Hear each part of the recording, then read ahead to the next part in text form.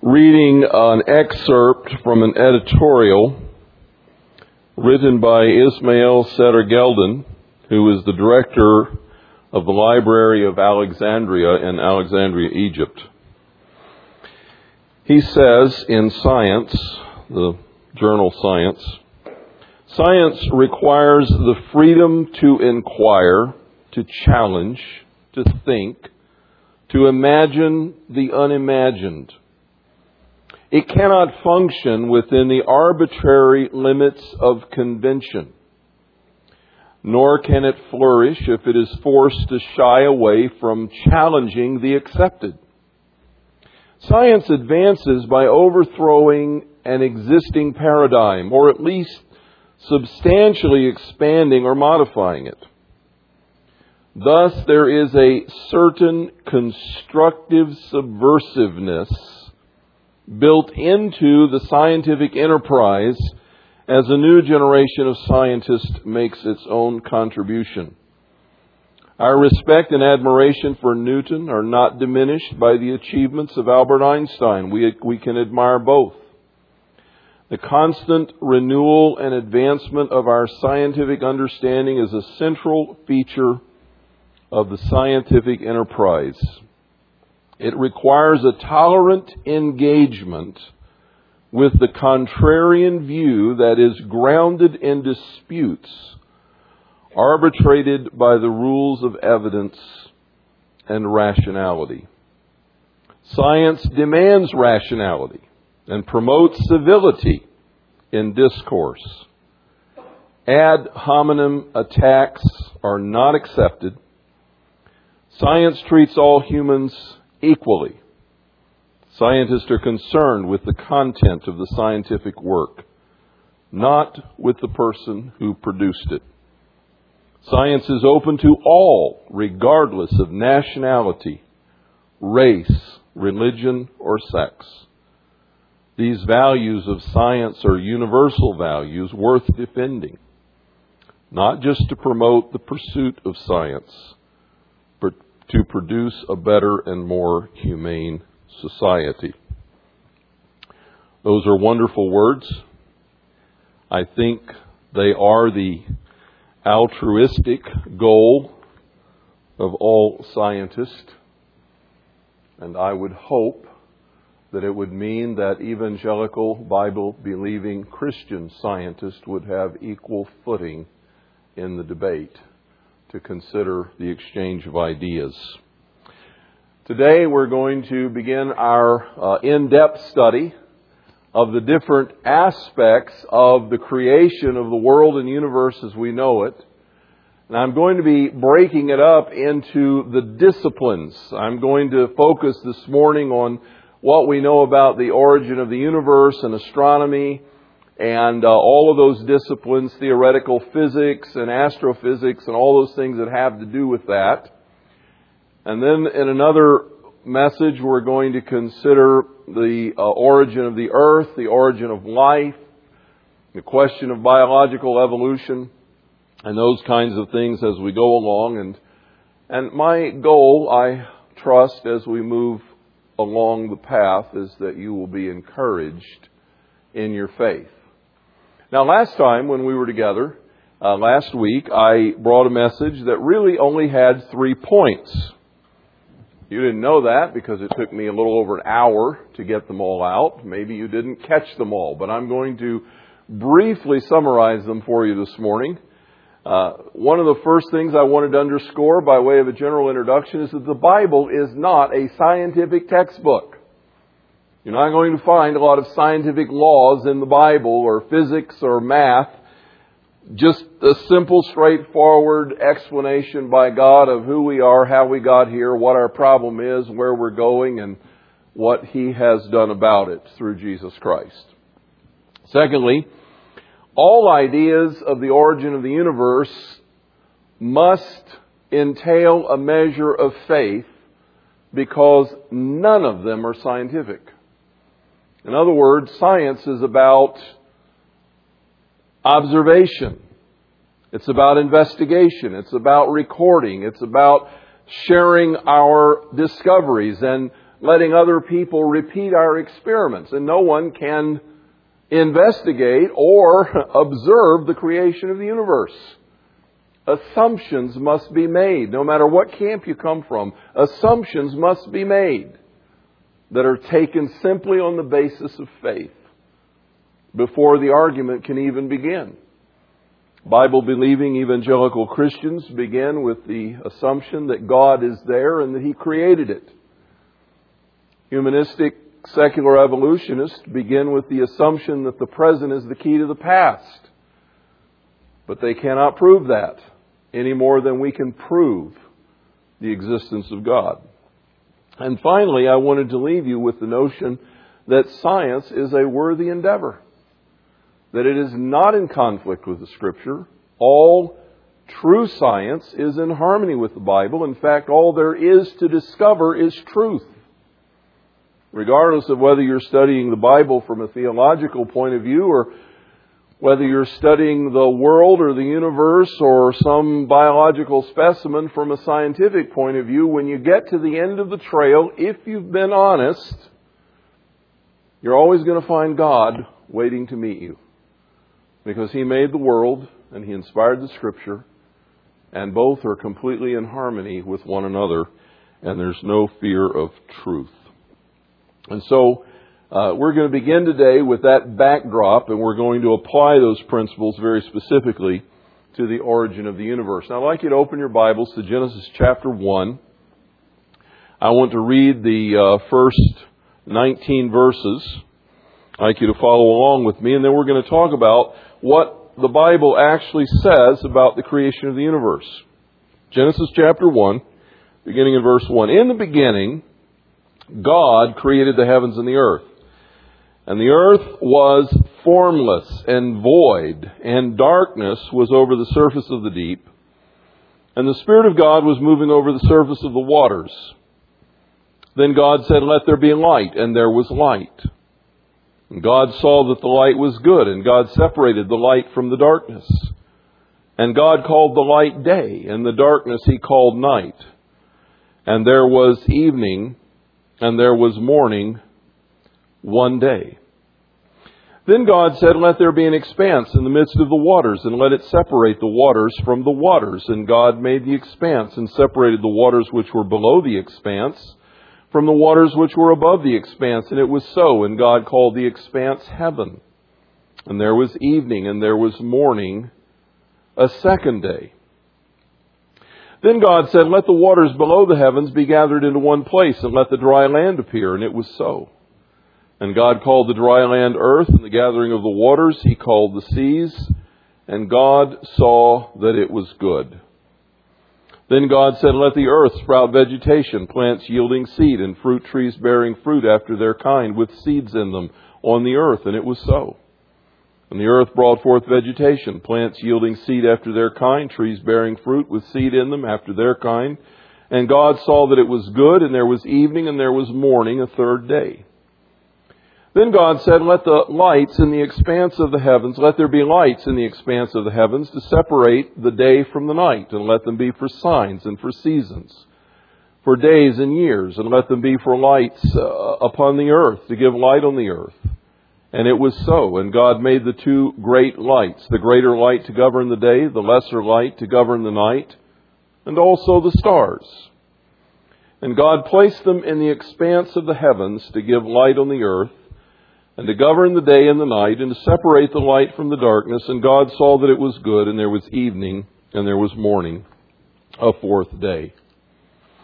Now, when we come to ask the question, what about the origin of the universe?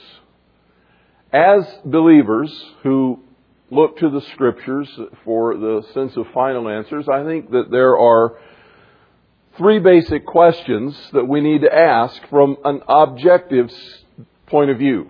You understand what I mean by objective? We believe God, we believe He inspired the Scriptures, but for just a moment, we're going to set that to the side, and we're going to ask ourselves the question objectively.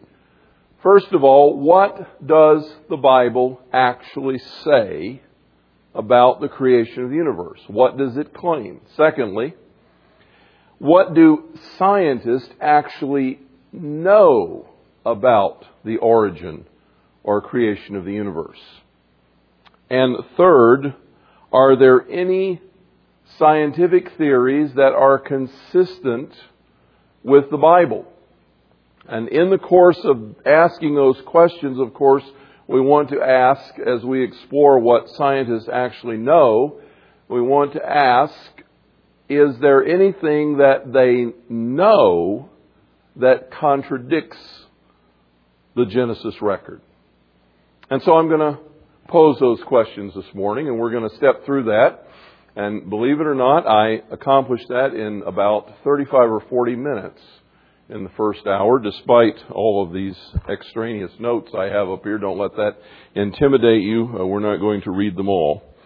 What does Genesis 1 actually say about the creation of the universe? Now, as you look at the text, and I want you to go back and do that as we go along, look at verse 1. The Bible says, "In the beginning, God created the heavens and the earth."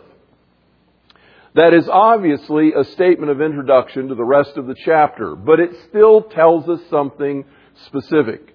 It tells us that in the beginning, God created the heavens and the earth, and it represents it as a single event, all done together in the beginning, the start of all time, the beginning, not many beginnings, not any beginnings, but the beginning. God made the heavens and the earth. It's represented as kind of a single event in a period of time. He put it all together at the same time. He made the heavens and the earth. And then as we go into verse 2, we find out that there was a point of origin of the universe that, according to the Bible, was geocentric. Now, I am not going back to the Middle Ages and suggesting that the sun rotates around the earth. That's not what I mean by that. What I mean is that all of the Bible, from Genesis 1, 2, and following, describes the interaction of God with this planet and the people on it. And the whole focus of Scripture and the whole focus of God is with planet Earth and with human beings. He begins there, and in the book of Revelation at the very end, He ends there with a new heavens and a new earth. And throughout all the intervening period of time, God is interested in the people who dwell on this planet. If the Bible is true and God is the God of Scripture, then He made all of creation beginning with the world. And He has given His entire attention to us on the world. And at the end of time, He will gather all of those who have come home to Him through Jesus Christ in a new world with new heavens. And as far as my understanding of Scripture goes, there isn't anyone else. That is His focus. Of course, there are angelic beings and what have you, but we don't have any evidence that God is interested in any other worlds or any other aspects. He is focused on planet Earth. So the origin of the universe is geocentric. And then we're told certain things about the earth in that first day. It says the earth was formless and void. In other words, it was without shape and it was barren.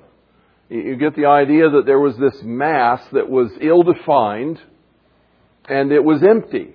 There was nothing living there. It was void and barren. Secondly, we find that it was not in the same condition it would be by the end of the creative week. It was lacking certain shapes, certain distinctives that come a little later. And then we're told the Spirit of God was moving on the surface of the waters, and the only indication we have of the composition of the earth on day one is that it was water.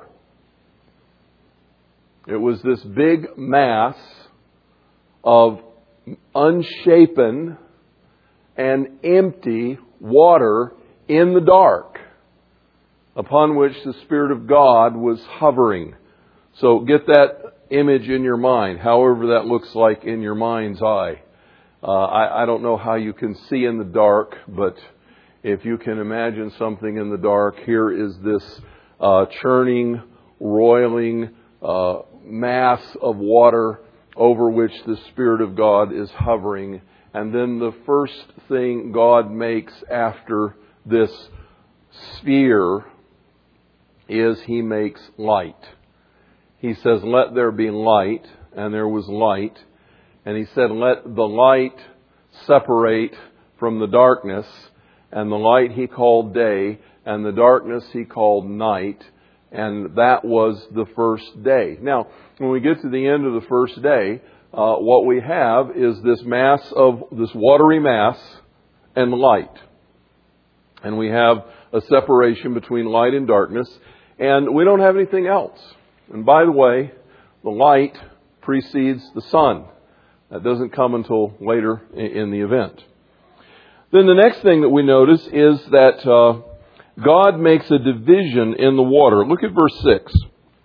Then God said, "Let there be an expanse in the midst of the waters." What is the midst? It's the middle, isn't it? In the midst, somewhere in the middle of this mass. He says, "Let there be an expanse." What's an expanse? Well, it's nothing, sort of. It's an expanse. But God calls it heavens. We might call it space. It's a separation of nothingness between water which is above from water which is below. So He says, God made the expanse, verse 7, and separated the waters which were below the expanse from the waters which were above the expanse. And it was so. And God called the expanse heaven. And there was evening and there was morning, a second day. So we're 48 hours into the creative event, if these are literal 24-hour days. We're 48 hours into it, and now we have light and darkness. We have still a mass of water in the middle, and we have a mass of water around it, and we have space in between. It's just empty. It's void of anything, and God calls that space the heavens. And then it says, on the third day, I'm not going to go into this in detail this morning because it's another message on biology, but on the third day, God causes the dry land to appear. And interestingly enough, I guess maybe I will preview a little bit. Interestingly enough, we only see one land mass and one water mass. The water He calls the seas, and the land is the land, and He makes all the vegetation to appear, all the green stuff, all the plants appear on this dry land. Those who have studied geography and the composition of the Earth's crust, many of them see the possibility that in ancient Earth's history, all the continents were together as one land mass, and something caused them to drift or separate apart. And you can actually kind of see that if you look at a globe of the world or a flat relief map of the world. You can kind of see how they could all be kind of folded back together. But we have God making the land mass and separating it from the water, calling the waters the seas, and causing the vegetation to appear. Now this is day 3, and on day 3, in our image that's forming in our mind, I want to remind you again, we have this water out there somewhere. We have this space in the middle that are called the heavens. And now we have the earth starting to look like a planet. It has land on it. And on the land, all kinds of vegetation has sprouted. Trees and fruit trees and all of that has sprouted up. And then it says on the 4th day, God said, verse 14, "Let there be lights in the expanse of the heavens." Now where is that? It's between the planet and the water that's out there. There's this space in the middle. God says, let there be lights in the expanse, in the heavens. "And let them be for signs and seasons, days and years, And let them be for lights in the expanse of the heavens, to give light on the earth. And it was so. And God made the two great lights, the greater light to govern the day, and the lesser light to govern the night. And He made the stars also.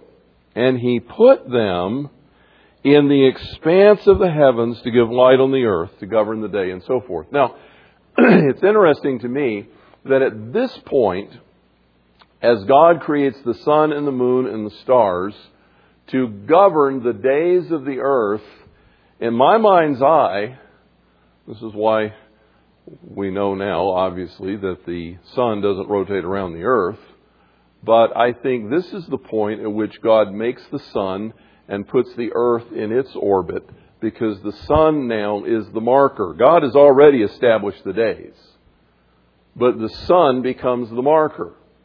And as the earth makes its rotation on its axis and travels around its orbit of the sun, we have a 24-hour day, more or less, and we have a 365-day year, more or less. Leap year, we kind of account for the difference.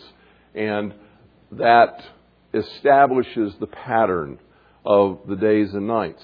And God places the sun and the moon and the stars in the space that is between the water above the earth from the water that is on the earth. Now, at the end of this point, this is what we know. God started with a watery mass. He introduced light. He separated the mass.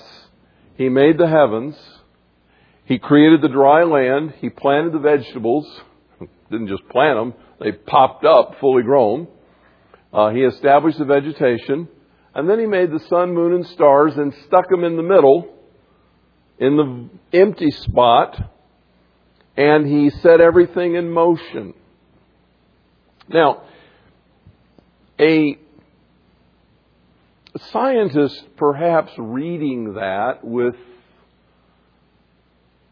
an already given perspective of a 14.5 billion year old universe and all of the prevailing ideas might say, that's absolutely silly. But I want to ask the question, what is it that scientists actually know about the universe? What can they say with relative confidence and not an awful lot of debate among themselves? What do they kind of agree on? There are at least 4 things that they have observed. First of all, they are fairly confident that the universe had a singular point of origin. I'm going to talk a little bit more about the Big Bang in a moment, but that's the essence of the Big Bang. In fact, one science textbook says, imagine that at one point in time in the beginning, sounds kind of like the Bible, in the beginning, all the mass of the universe was contained in one single dot about the size of the period at the end of this sentence. And for reasons unknown, it exploded. And the universe came out of it. That was one heavy period, by the way. That little dot weighed all the matter in the whole universe. And it exploded into the universe. Now, that is the assumption that it had a singular point of origin. Secondly, they are fairly confident that it is or has been expanding. Well, that only makes sense, doesn't it? If it started in one place and it went boom, every explosion expands, doesn't it? Doesn't it move outward? And the particles move outward. Even the shock waves move outward. Everything starts there and goes that way. And so they're fairly confident, and they make this claim based on some things that they observe. And they say, we think that the universe is or has been expanding, sort of. There are people who actually disagree with that. Scientists who say, no, it's more of a steady state. And it may appear to be that, but that's not exactly what it is. But most scientists agree that there's some kind of expansion going on. Thirdly, they are fairly confident that the universe is flat. Now, don't laugh. I know that makes you instantly think of the world being flat, and then your mind goes to Christopher Columbus and never mind. I'm going to stop there before I get myself in trouble. But anyway, they're relatively confident that the universe is flat. Think of the explosion occurring on a tabletop, not just out there in the air. That limits it. It can't go down very much because the table limits it. Your Coke bottle fizzing all over tends to go sideways because it's limited. Think of the universe as being like a sheet. Not like a big round thing. I'm talking about the universe now, not the world. But a sheet, like a flat sheet. In fact, it's interesting that it says God stretched out the heavens like a tent. And one day He's going to roll them back up like a scroll. I've given you those verses on the back of your study guide from Isaiah and other places. But that imagery is of a kind of a flat universe. Scientists believe that it probably is flat. In fact, some of them begin to take it, we think in three-dimensional space. That's about all we can manage in our minds. Scientists talk about fourth dimension or 10 dimensions. In one article I read, even 11 dimensions, which I'm already way lost in the dust. But they have all of these dimensions, but they still think of the universe as being predominantly flat. And they think it's finite. That it does have an end point. That if you could travel to it, you would arrive someday at the end of the universe. What's beyond it? Nobody knows. But that's what they believe are the facts. They have also observed that it is running down according to the law of entropy, which is essentially the second law of thermodynamics that says energy is becoming less and less usable. It exists. It doesn't go away, but it loses its organization and structure, and over time things begin to disintegrate and fall apart. And it's interesting as we observe the universe that we find supernovas and stars and things that are exploding and dying. But as far as I can determine from my studies, I cannot find a record of anyone seeing a star being born. The science textbooks will talk about how stars are born, and it will be a lot of pages that sound like factual data. But really, at the end of the day, it's only theory of how a star might be born because no one has seen one born. And so what we do observe is that the universe seems to be winding down, which, by the way, is also what Isaiah says, it is wearing out. Now, there are other considerations that are not so confident. Scientists believe, and I'm speaking now of the popular scientific rhetoric, they believe that the universe is 14.5 billion years old based on the presupposition of uniformity. In other words, if the present is the key to the past, then our observations suggest to us that the universe is very, very old. Among those things is the belief that things cannot travel faster than the speed of light. And the assumption is, are you all with me? Okay. You just want to make sure you're on board. The assumption is that if a star is 100 million light years away, you know what light year is? It's the distance that light can travel in 1 year. So a star is 100 million light years away. How long did it take the light to reach the Earth? 100 million years, right? Of course. I mean, that's how some of these interpolations are made. If a star is 100 million light years away, it took 100 million light years for the light to reach the Earth.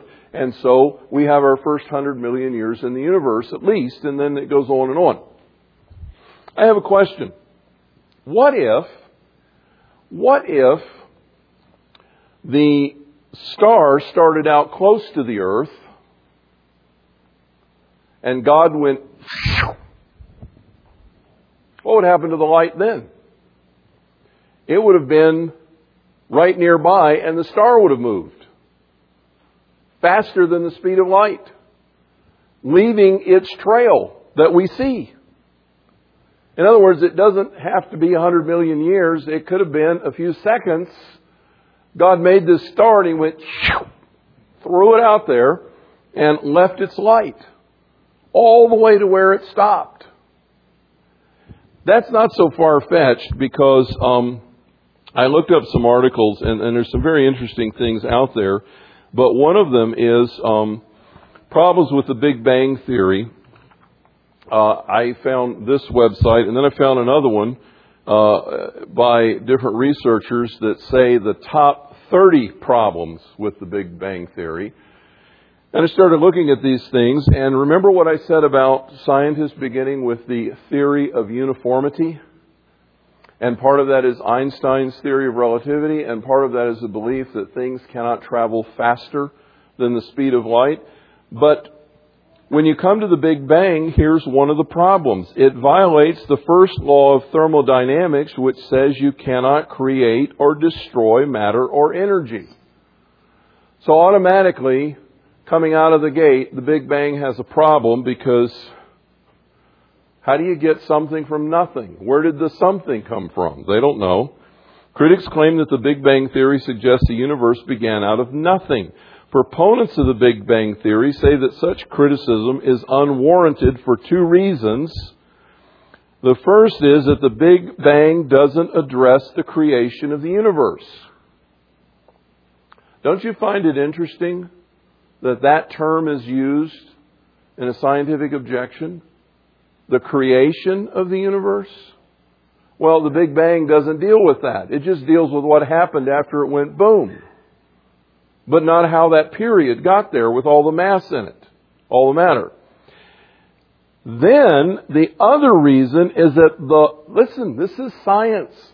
The laws of science break down as you approach the creation of the universe. There's no reason to believe the first law of thermodynamics would apply. In other words, when we get back there to the beginning, we can't figure it out. But maybe all the rules don't apply. And two of the most fundamental laws in all of physics are the first and second laws of thermodynamics. And what they're saying is, when you get back to the beginning of the Big Bang, you may have to take those off the table. I tried to imagine myself in a poker game. This is on the internet. I hope it's not going to offend you or whoever else out there. But and in my imaginary game, I'm having a debate with unbelieving secular humanists. And here are the rules. You bring your own deck of cards to the table, and from your whole deck, you can pick out any cards you want for your hand in this poker game. You can pick any cards you want. However, we're going to take out all the uniformity cards. You can't play the uniformitarian card. We're going to take that off the table. And we're going to introduce a wild card called God. So anytime you get stuck, you can play the wild card. If you want to. You don't have to. You have it. You don't have to use it. But if you want to use it, you have the wild card called God, who is omnipotent, omniscient, and omnipresent.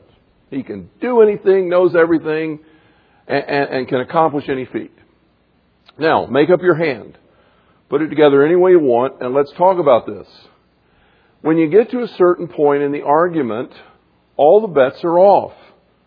Even the scientists agree that uniformity may fail.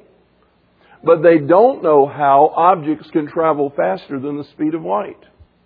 And the answer could very well be that in the beginning, when God said, I'm going to make the sun and the moon and the stars above the earth, and He put them together, and then the next thing He did was He went, and He unfolded this big sheet called the universe. He stretched it out, and the watery mass at the outer edges went to the far reaches of the universe. So what do you find when you get to the end of the universe? Probably ice crystals, because they're on the outside. And all the stars and planets and everything that were very close by got flung to the far reaches faster than the speed of light. It didn't take 100 million years to make the trip. They just vanished and reappeared in seconds of time 100 million years away. If you play the game like that, the Bible wins every time, by the way. They are sure that uniformity applies to every stage of development, but they're stuck, and we've been talking about this, that things developed upward, not deteriorated downward in the evolution of the universe. Third, they are not sure if it started with a big bounce, a big bang, a new bounce, or a steady state. What do I mean by that? Well, there's an article in one of these magazines. I may never find it at this point. There's an article in here where the author talks about, oh yes, it's this one, the ultimate growth spurt. And he's talking about inflation. He's not talking about economics now. He's talking about the universe being inflated right after the Big Bang occurred, and it kind of expanded rather quickly.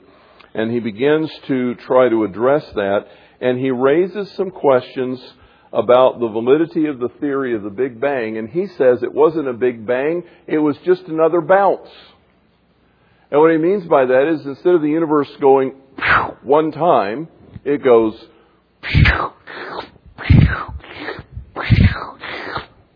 and it's, currently in one of those states, but it may go soon, and it's just bouncing back and forth like that. When they get to the end of the article,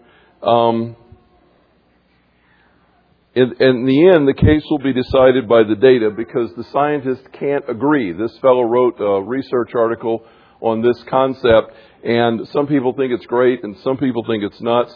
I'm not talking about Christians. I'm talking about the scientific, theoretical physicist community.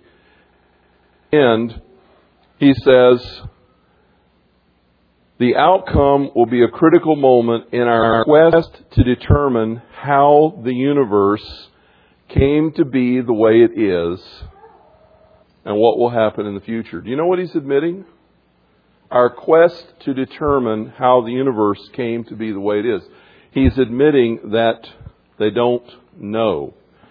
In fact, I have article after article here, and I won't bore you with all of them. But in article after article, they come to the conclusion that they don't know. They have ideas, but none of the ideas that they have exactly fit the data. And so theoretical physicists and astrophysicists and astronomers kind of sit around like this when they're talking to each other saying, well, I wonder if it could have been this, or I wonder if it could have been that. And they try to plug their models in, and they still end up with questions. This was in Scientific American not too long ago, July, in fact, its current edition. Modern astronomy paints a vivid picture of the universe having been born in a cataclysmic bang and filled with exotic stars ranging from gargantuan red supergiants that span the size of modest solar system to hyperdense white dwarf stars and black holes that are smaller than the Earth. Now listen to this sentence. These discoveries are all the more remarkable. They really are remarkable when you hear. Because astronomers infer them from the faintest glimmers of light, sometimes just a handful of photons. How many of you have a digital camera? You own a digital camera. Do you know how your digital camera works? You hold it up and push the button and you get a picture. Well, in order to make that picture, you don't have film in there anymore. You have a sensor, and that sensor is filled with little buckets called photosites that collect photons. Now, if you have a point-and-shoot digital camera, your little chip in there is about quarter-inch square. Okay, and if it's a 10 megapixel, it has 10 million little buckets on that square. Okay, and those buckets collect photons. And when you've snapped the picture and it's collected the photons from the scene, that's how you get your picture. Now, everybody understands digital cameras, right? You've all got this down. Okay, I'm trying to give you a sense of size. That you can put 10 million of those little buckets on a little tiny chip in a pocket camera. And that bucket is going to be collecting photons, which are what they're talking about here. Little, can I say droplets of light? Is that okay? It's not very scientific. Because, well, I'm not even going to go there because we'd be here way into the afternoon. But those little buckets can only hold so many photons. When the bucket fills up, that's called overexposure. Your picture is whited out. And so you can only hold so many, but even so, those little buckets will hold hundreds or thousands. Now, what we're talking about here is an astronomer taking one of those little buckets on your quarter-inch chip that's only a little bit full of a few photons and inferring the meaning of the universe from it. Do you realize how astounding the margin of error is? It's incredible. That's like trying to mark off the distance from here to Tampa, Florida with a micrometer that only goes to 1 millimeter. Do you know how far off you could be by the time you got to Tampa? 1,100 miles away, flipping a millimeter at a time? It's huge. But just in case you think I'm crazy for bringing something like that up, you may think I'm crazy in general. But there was an interesting article. I'll find it here in a moment. There was an interesting article that talked about... I'm just going to tell you the story because I can't find it right now. It talked about 15 or so years ago, one of the space shuttle missions was to use some special collectors in outer space to collect atoms from solar wind. And they were looking for isotopes that they could measure. And the shuttle comes back, it lands in Utah, it had a hard landing, and all the little collector plates broke. That was really a bad day for the people that were going to do the investigation because they spent the last 15 years trying to put the puzzle back together and interpret the data. But they've finally done it. And in doing so, they have finally been able to actually measure some real data about isotopes from outer space. And when they got that all done, they came to an interesting conclusion. This was reported in Science magazine this month, Science Journal this month. The conclusion they came to was that the actual measured data was vastly different from the previous assumed conclusions inferred by studying it from the Earth. So here they are acknowledging that what they could actually collect and measure when they finally put it all back together was a different set of data with a different understanding than what they were able to piece together just standing on planet Earth looking up and trying to figure it out. My point in all of that is that by the time you come to the end of the day, there is presently no agreement among scientists as to how the universe began. No one really knows. What they do know is that it had a singular point of origin. It has been or is expanding. It's probably flat. It probably has an end point. And it's running down. Now, the interesting thing about that is that exactly coincides with Scripture, which says that the universe is finite, that it's bounded by the waters which were above the heavens, somewhere out there, that it could be flat. We don't have that from Genesis, but we do know that God stretched it out and He's going to roll it up, so that kind of sounds sort of flat to me. And we do know that it's running down. As Isaiah says, it's wearing out. So far, there's no disagreement with what scientists are most confident about. But the final question is there any theoretical model by a credible theoretical physicist that fits the Scripture in a literal 24-hour, 6-day creation week? And it just so happens that there is. Two scientists by the name of Russell Humphreys, Ph.D., and Larry Vardaman, Ph.D. And Mr. Humphreys, Dr. Humphreys, has spent his whole life working on this model, taking into account as much validity as Newtonian physics allows as far as it goes, and then picking up with Einstein and his theory of relativity and gravity. Humphreys has contemplated the universe and come up with a mathematical model that talks about that early part of Genesis where this massive water mass was separated and then expanded and stretched out. And he talks about the stars. He calls it anachronistic in his article, but it means timeless. How the stars, as they were pulled away from the center, went through a timeless moment where they literally jumped almost eons of time in the blink of an eye. He's put together a mathematical model that no one has been able to seriously contradict. Can't prove it any more than anybody else can prove anything else. But he has gone on record with a mathematical theoretical model that fits the account of Genesis and satisfies the requirements of science and physics as we know it in a way that gives credibility to the Genesis record. I go back to the quotation that I read you at the very beginning. Oh, that scientists really would practice what they preach and let everyone come to the table and have an equal seat at the table.